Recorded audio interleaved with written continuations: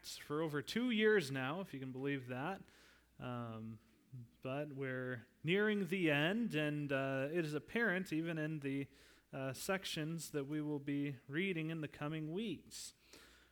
Where we last left off in the book of Acts, well, we last left off after a riot. There was a riot that took place in Ephesus while Paul was there. Paul had been ministering in Ephesus for a little over 2 years now in the school of Tyrannus, the school of the tyrant. How would you like to have gone to his school?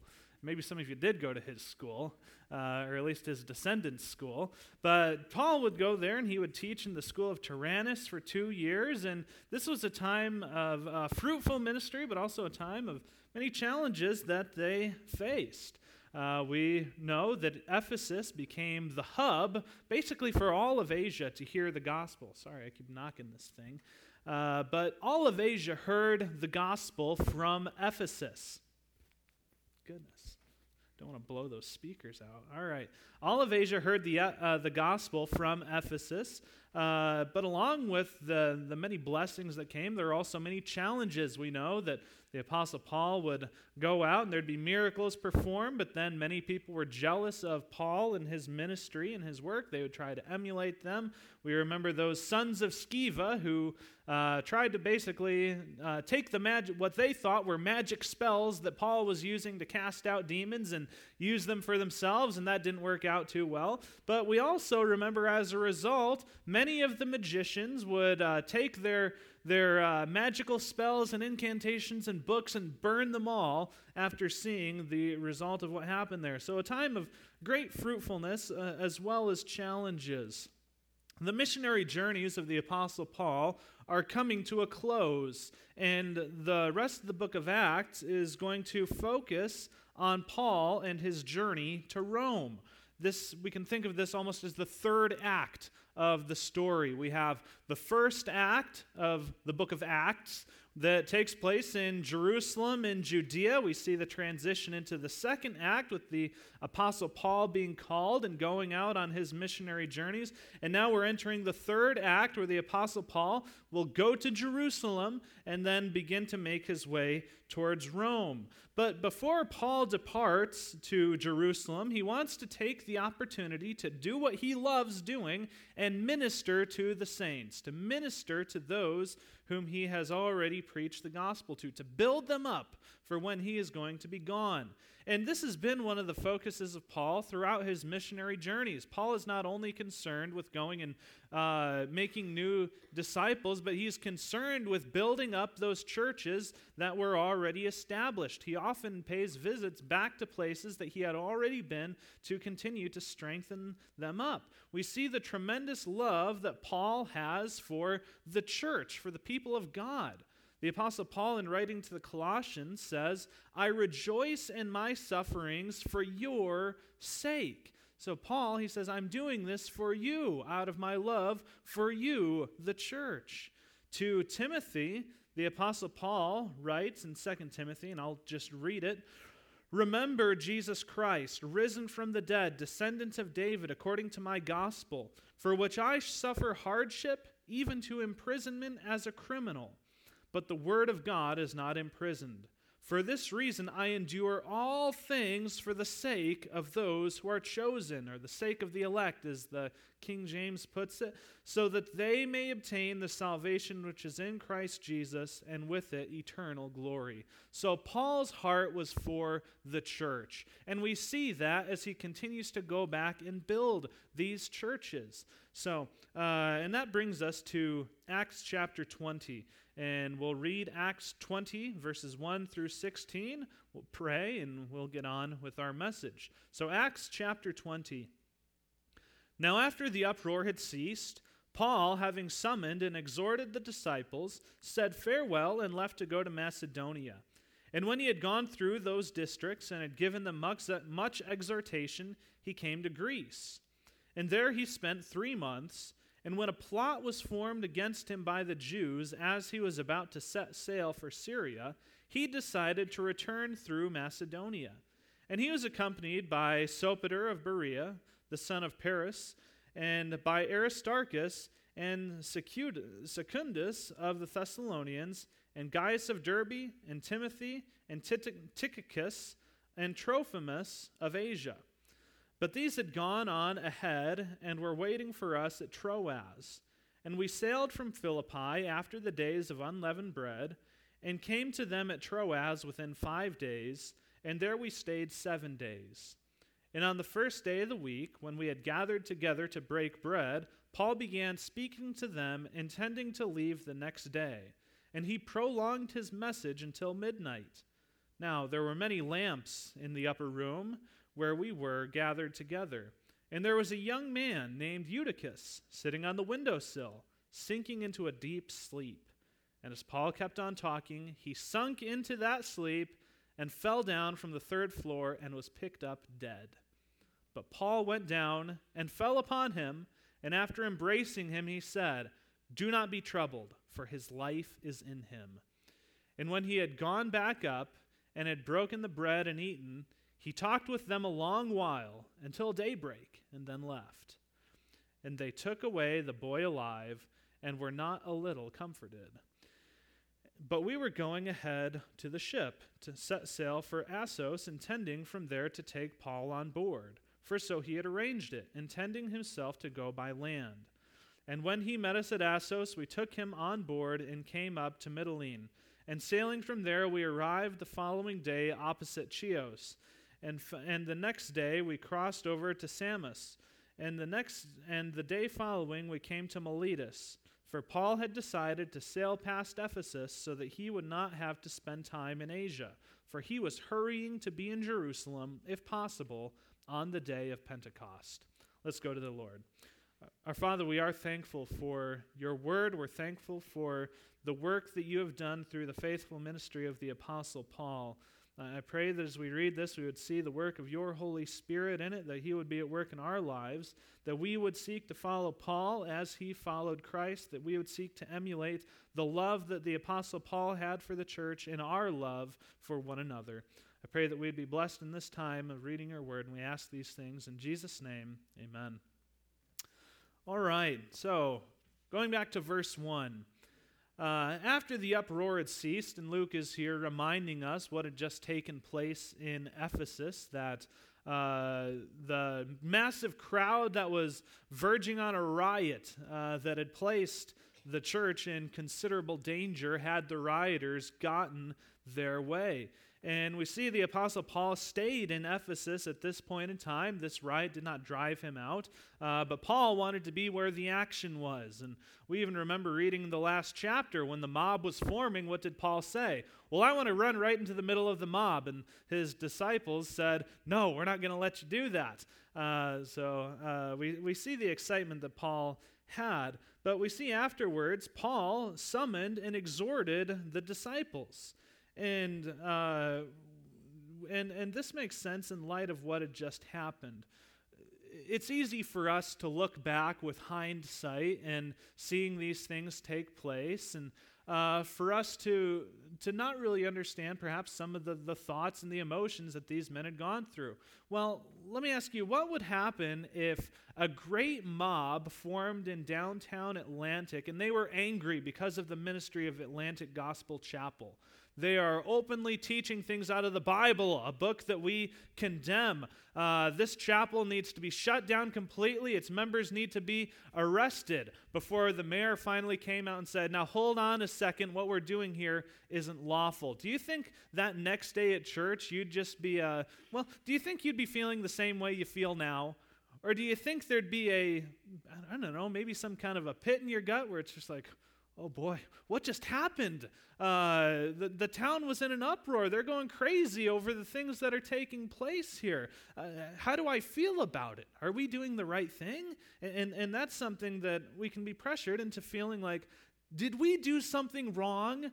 Right? When the world gets mad at us, we immediately want to think, oh, am I doing something wrong? And it would have been easy for the Christian church to feel that way as well. Are we doing something wrong, Paul? This isn't the reaction that we expected. But we see that Paul goes on and he encourages them in light of the recent events that happened.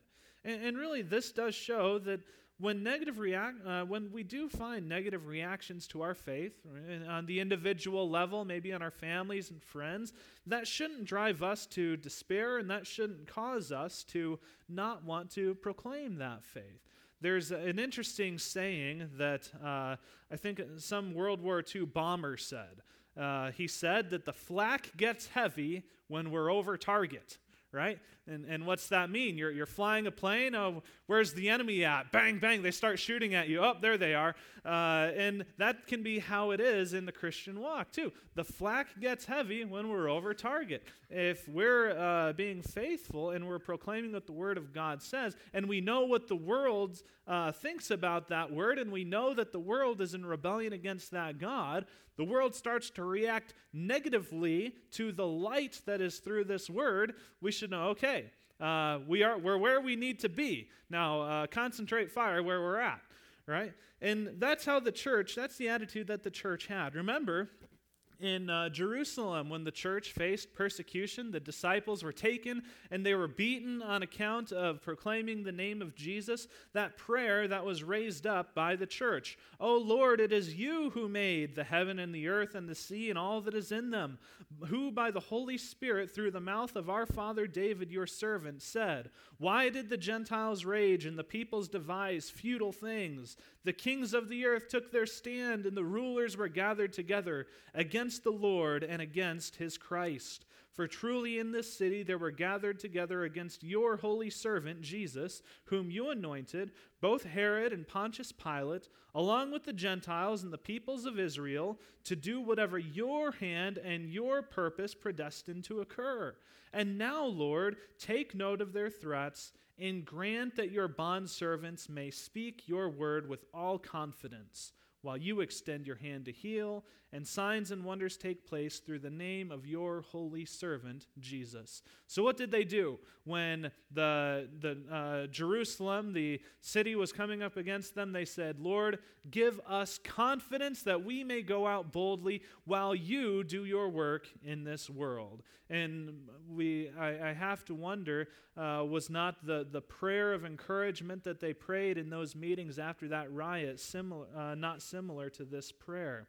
So we go on and we read of the travels of the Apostle Paul. He gives them exhortation and he bids them farewell and leaves to go to Macedonia. He's making his return trips.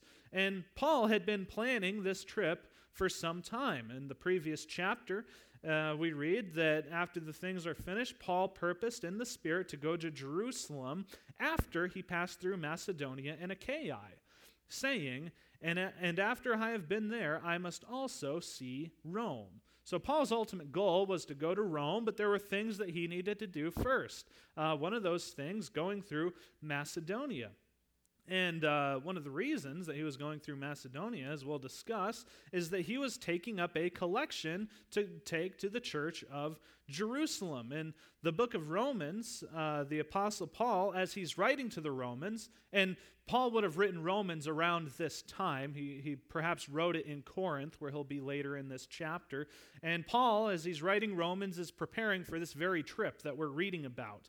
And writing to the Romans, he says, "For this reason I've been prevented from coming to you, but now with no further place for me in these regions, and since I have gone for many years, and since I have had for many years a longing to come to you whenever I go to Spain, to see you in passing, and to be helped on my way there by you when I have first enjoyed your company for a while. But now I'm going to Jerusalem serving the saints." So he's going to Jerusalem serving the saints. And one of the ways that he is serving the saints is to bring the saints of Jerusalem a contribution from Macedonia and Achaia. We keep reading in Romans chapter 15, "For Macedonia and Achaia have been pleased to make a contribution for the poor among the saints in Jerusalem. Yes, they were pleased to do so, and they are indebted to them. For if the Gentiles have shared in their spiritual things, they are indebted to minister to them also in material things."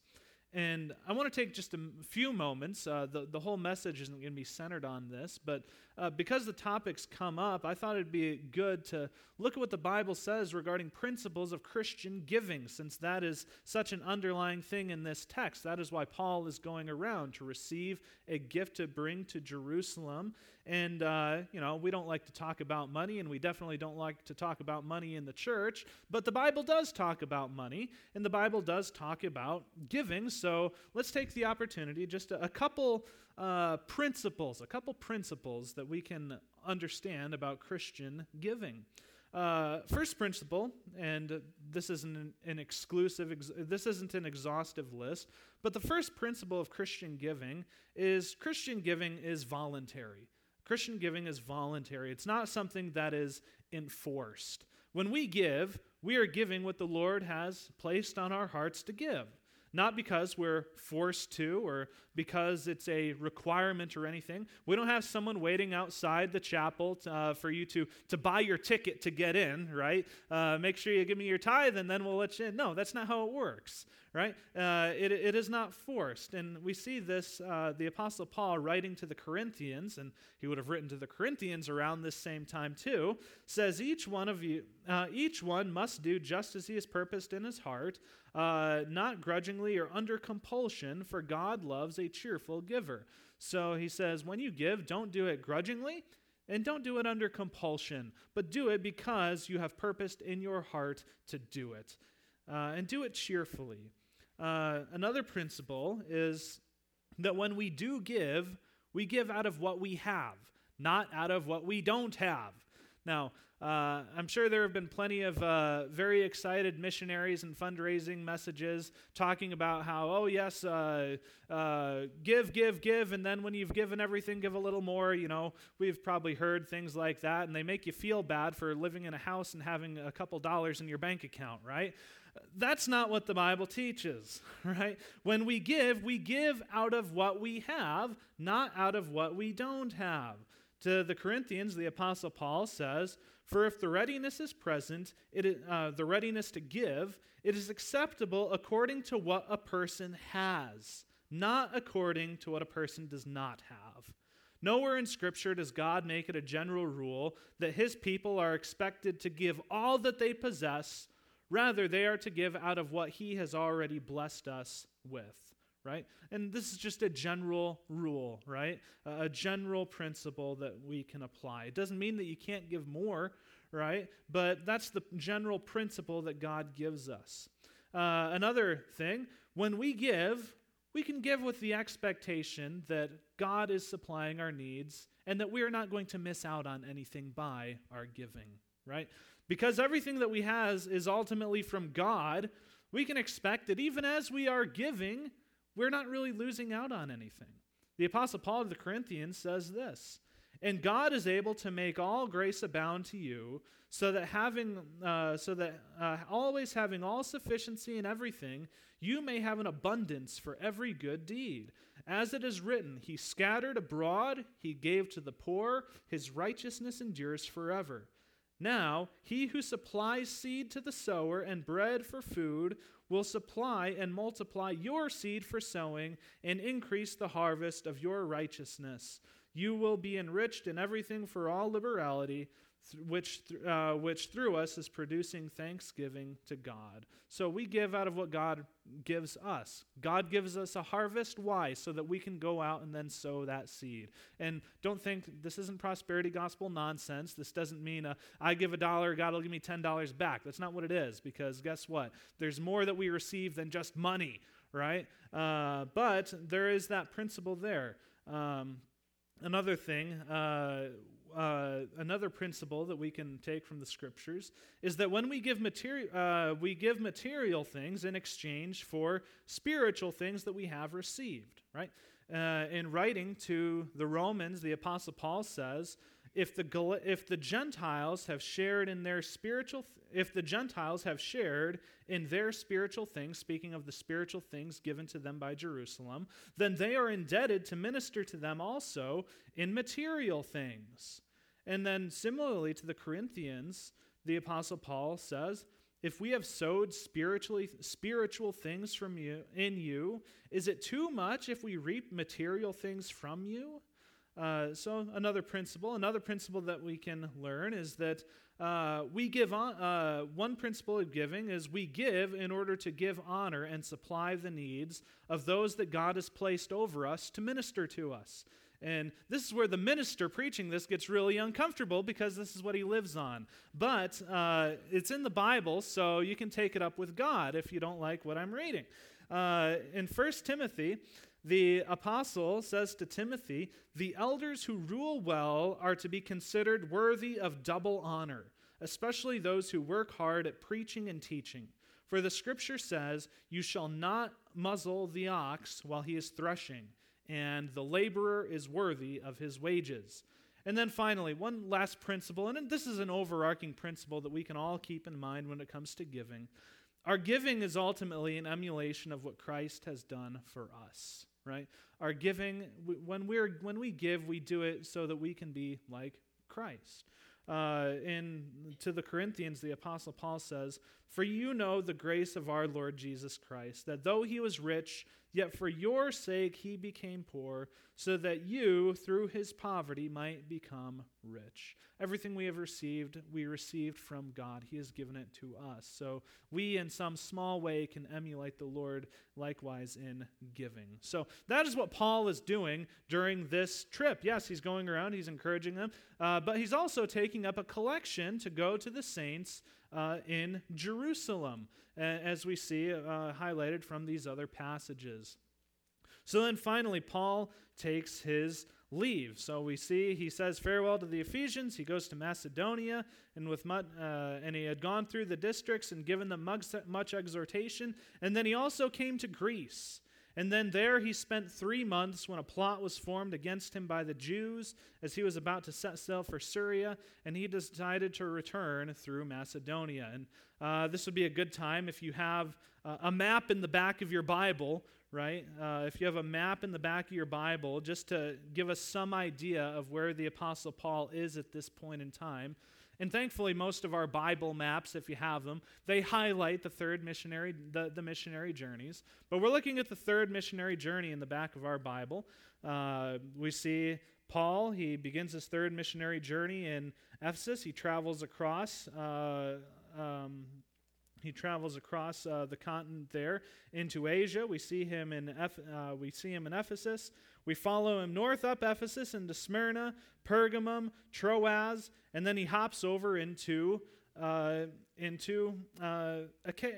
Achaia, or into Macedonia, right? And then he eventually goes to Greece. He visits the Corinthians. We have that account in the letters as well. He gets to Greece. We don't know all the places that he could have gone. Our maps are the best guess. We know for certain that he did go to Corinth, and there it's when he is in Corinth that he hopes to sail back to Syria. So at this point in time, Paul has said, "Okay, it's time to go home. I've done what I need to do. It's time to go." But unfortunately, the Jews had something else in mind for him. Verse 3 says, "A plot was formed against him by the Jews as he was about to set sail for Syria, so he decided to return through Macedonia." And what's that an opportunity for him to do? To go back to those churches, to continue to minister to them as he travels on through. And he travels, continues on through before he eventually makes it to Troas, and that's where we're going to pick up with him next. So, and we see he's accompanied by a number of different people representing a number of different places. Some of these men that are with Paul have been constant traveling companions. Others are perhaps representatives of the regions that Paul had traveled with, who are traveling with him to help him deliver that gift to the church. In Paul's letter to the Corinthians, he writes to them, "When I arrive, whomever you may approve, I will send them with letters to carry your gift to Jerusalem, and if it is fitting for me to go also, they will go with me." So Paul says, all right, when I come, have some representatives ready, and maybe they might be able to take the gift to Jerusalem, but maybe I'll even travel with them, and perhaps that's where these traveling companions came from, right? And something else we notice in verse 6, the author begins to use we again. So what this indicates that Luke likewise has joined up with the Apostle Paul. So he's going on, traveling back. We see him finally travel back to Troas. And that's where the story picks up again in verse 7. Verse 7 starts this way. On the first day of the week, when we were gathered together to break bread, Paul began talking to them, intending to leave the next day. And he prolonged his message until midnight. So Paul's in Troas, and here we get a small picture of what an early Christian church service might have looked like. We don't know if this was the usual thing that they did on Sunday, if this was a special meeting, but it does show us some things that are interesting. The New Testament doesn't give us step-by-step instructions for what a Christian worship service should look like. Right? It's not like Ned said this morning, we're thankful we don't have to follow procedure precisely in order to be made right with God. And as far as the church service goes, at least as it's laid out in the New Testament, there really isn't much procedure. Though we do have some examples that we can follow, and this is one of these examples. We've seen the church gather together before in the book of Acts, and we see them gathering now. This may be, like I said, maybe this is a special service in light of the Apostle Paul's visit. Maybe this is their usual church time and they just have Paul as a special guest speaker. We don't know, but there's a couple things that we do know. One, it was the first day of the week when they met, right?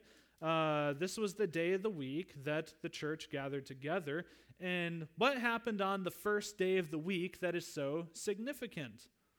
Well, that is the day that Jesus rose from the dead, right? Jesus rose from the dead on the first day of the week. Therefore, we see a practice that the church picked up of gathering together and worshiping and remembering the Lord Jesus on the first day of the week, on Resurrection Sunday. So they meet the first day of the week, and there are other things in the New Testament that tell us that this was a pretty normative thing. In writing to the Corinthians and giving them instructions to take up a collection, the Apostle Paul said, on the first day of every week, each of you is to put aside and save, that he may prosper, so that no collections may be made when I come. Similarly, John, the apostle, when he is on Patmos in the book of Revelation, says that I was in the Spirit on the Lord's day. The Lord's Day being Sunday, the first day of the week. And we know that this practice continued, well, even to this day. Why do we meet on Sunday? It's not necessarily because there's explicit instructions, but because that is what the church has simply done from its conception. One of the earliest writings called the Didache, written within 100 years of the apostles, says this: and on the Lord's day, gather yourselves together and break bread and give thanks. And that brings us to the next thing that they were doing. On the first day of the week, when we were gathered together to break bread, right? Gathering together to break bread. And in this case, yes, of course, this would have been the Lord's Supper, as we saw earlier on in the book of Acts, but this likely also would have included a shared meal with one another. In Acts chapter 2, verse 42, we see the pattern that the disciples were continually devoting themselves to the apostles' teaching, to fellowship, to breaking of bread, and to prayer, right? And this kind of fellowship, gathering together to enjoy a meal and break bread, is the kind of fellowship that was normative in the early church. And this kind of fellowship really is a chance for the church to come together to serve one another, to help build one another up, to encourage one another. Church, of course, includes the reading of the Word of God, hearing from what the apostles say, but part of it also should be for us to come together to give one another encouragement, to admonish one another. That's not just my job, that's also your job when we are gathered together, to encourage one another, to admonish one another, to build one another up. And we see here that it is at this meeting that the Apostle Paul gives a message. And we don't know exactly what was in this message. It doesn't say. But what we do know about this message is it was long. This was a long message.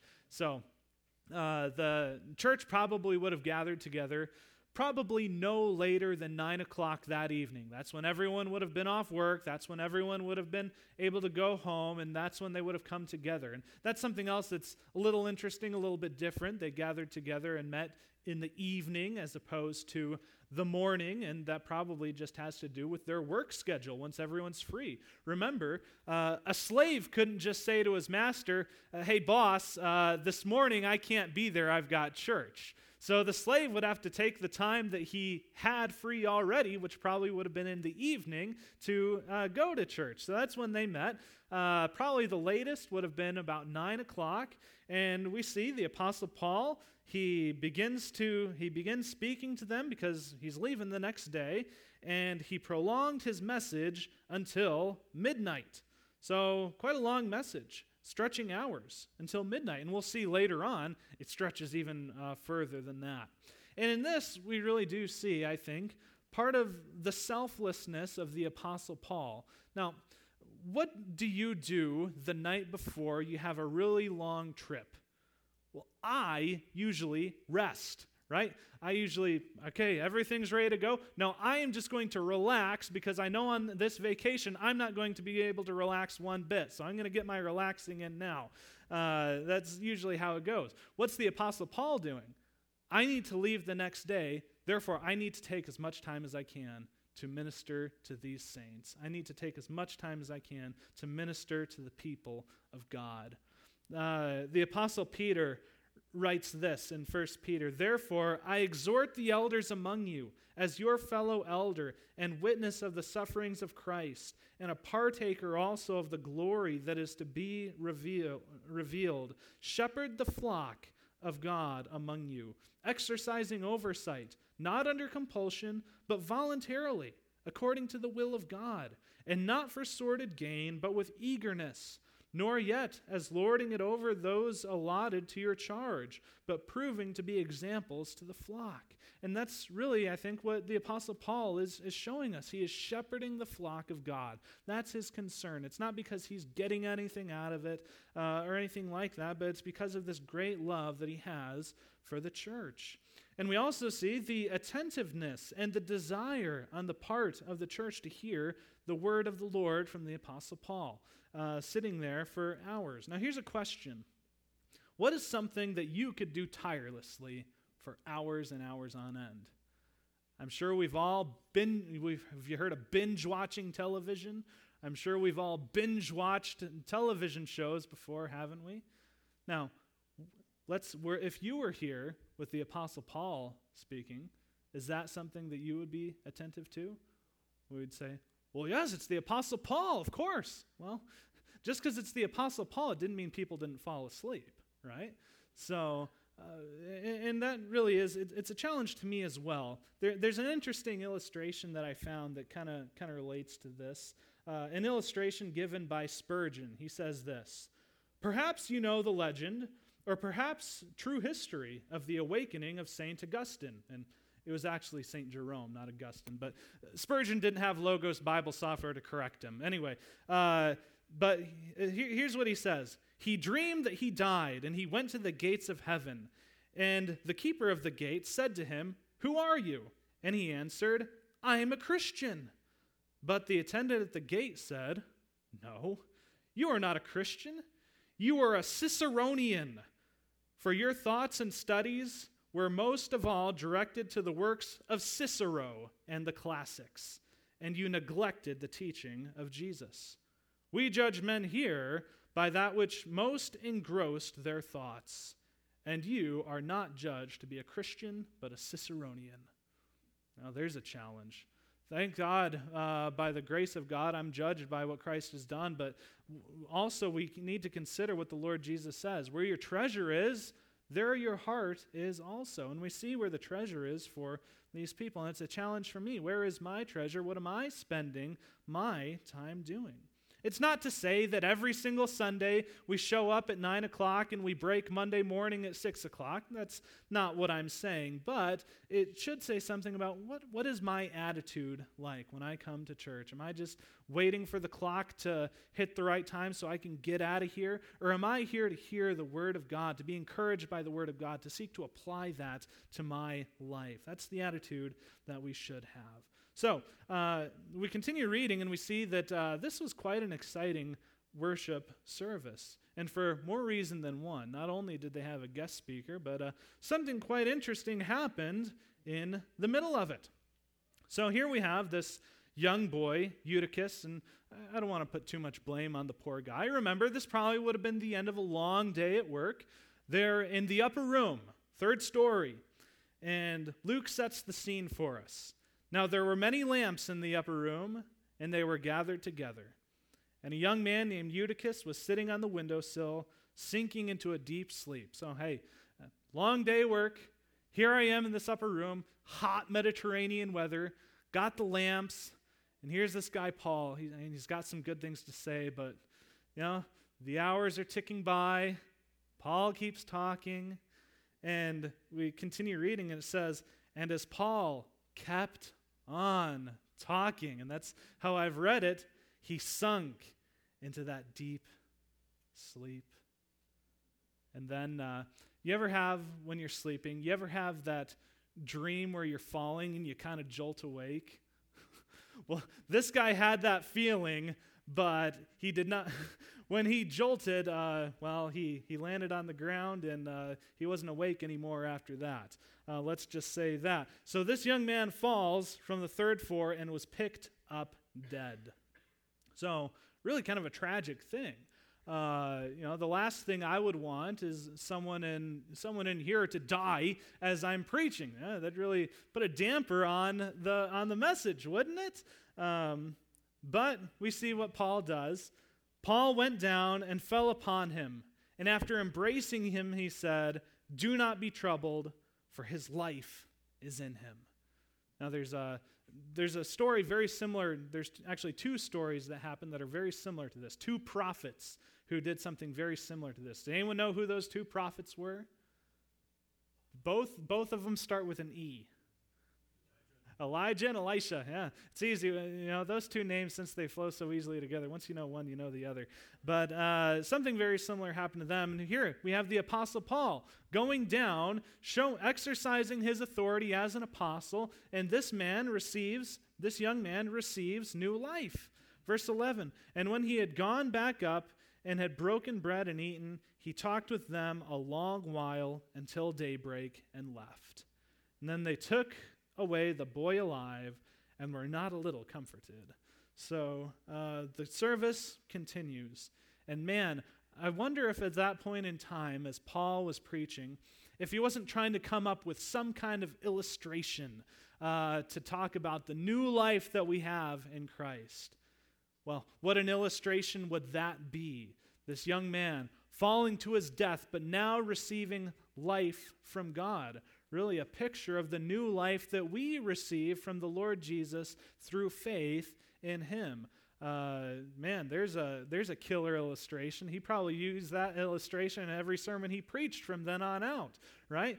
This young man dies, and then God in his power restored him to life. We too, dead in our trespasses and sins, brought to new life by what Christ has done. So, just to finish up, verse 13, we continue on. But we were going ahead by ship, setting sail for Assos, so this would be Luke and the rest of his traveling companions, intending from there to take Paul on board, for so he had arranged it, intending himself to go by land.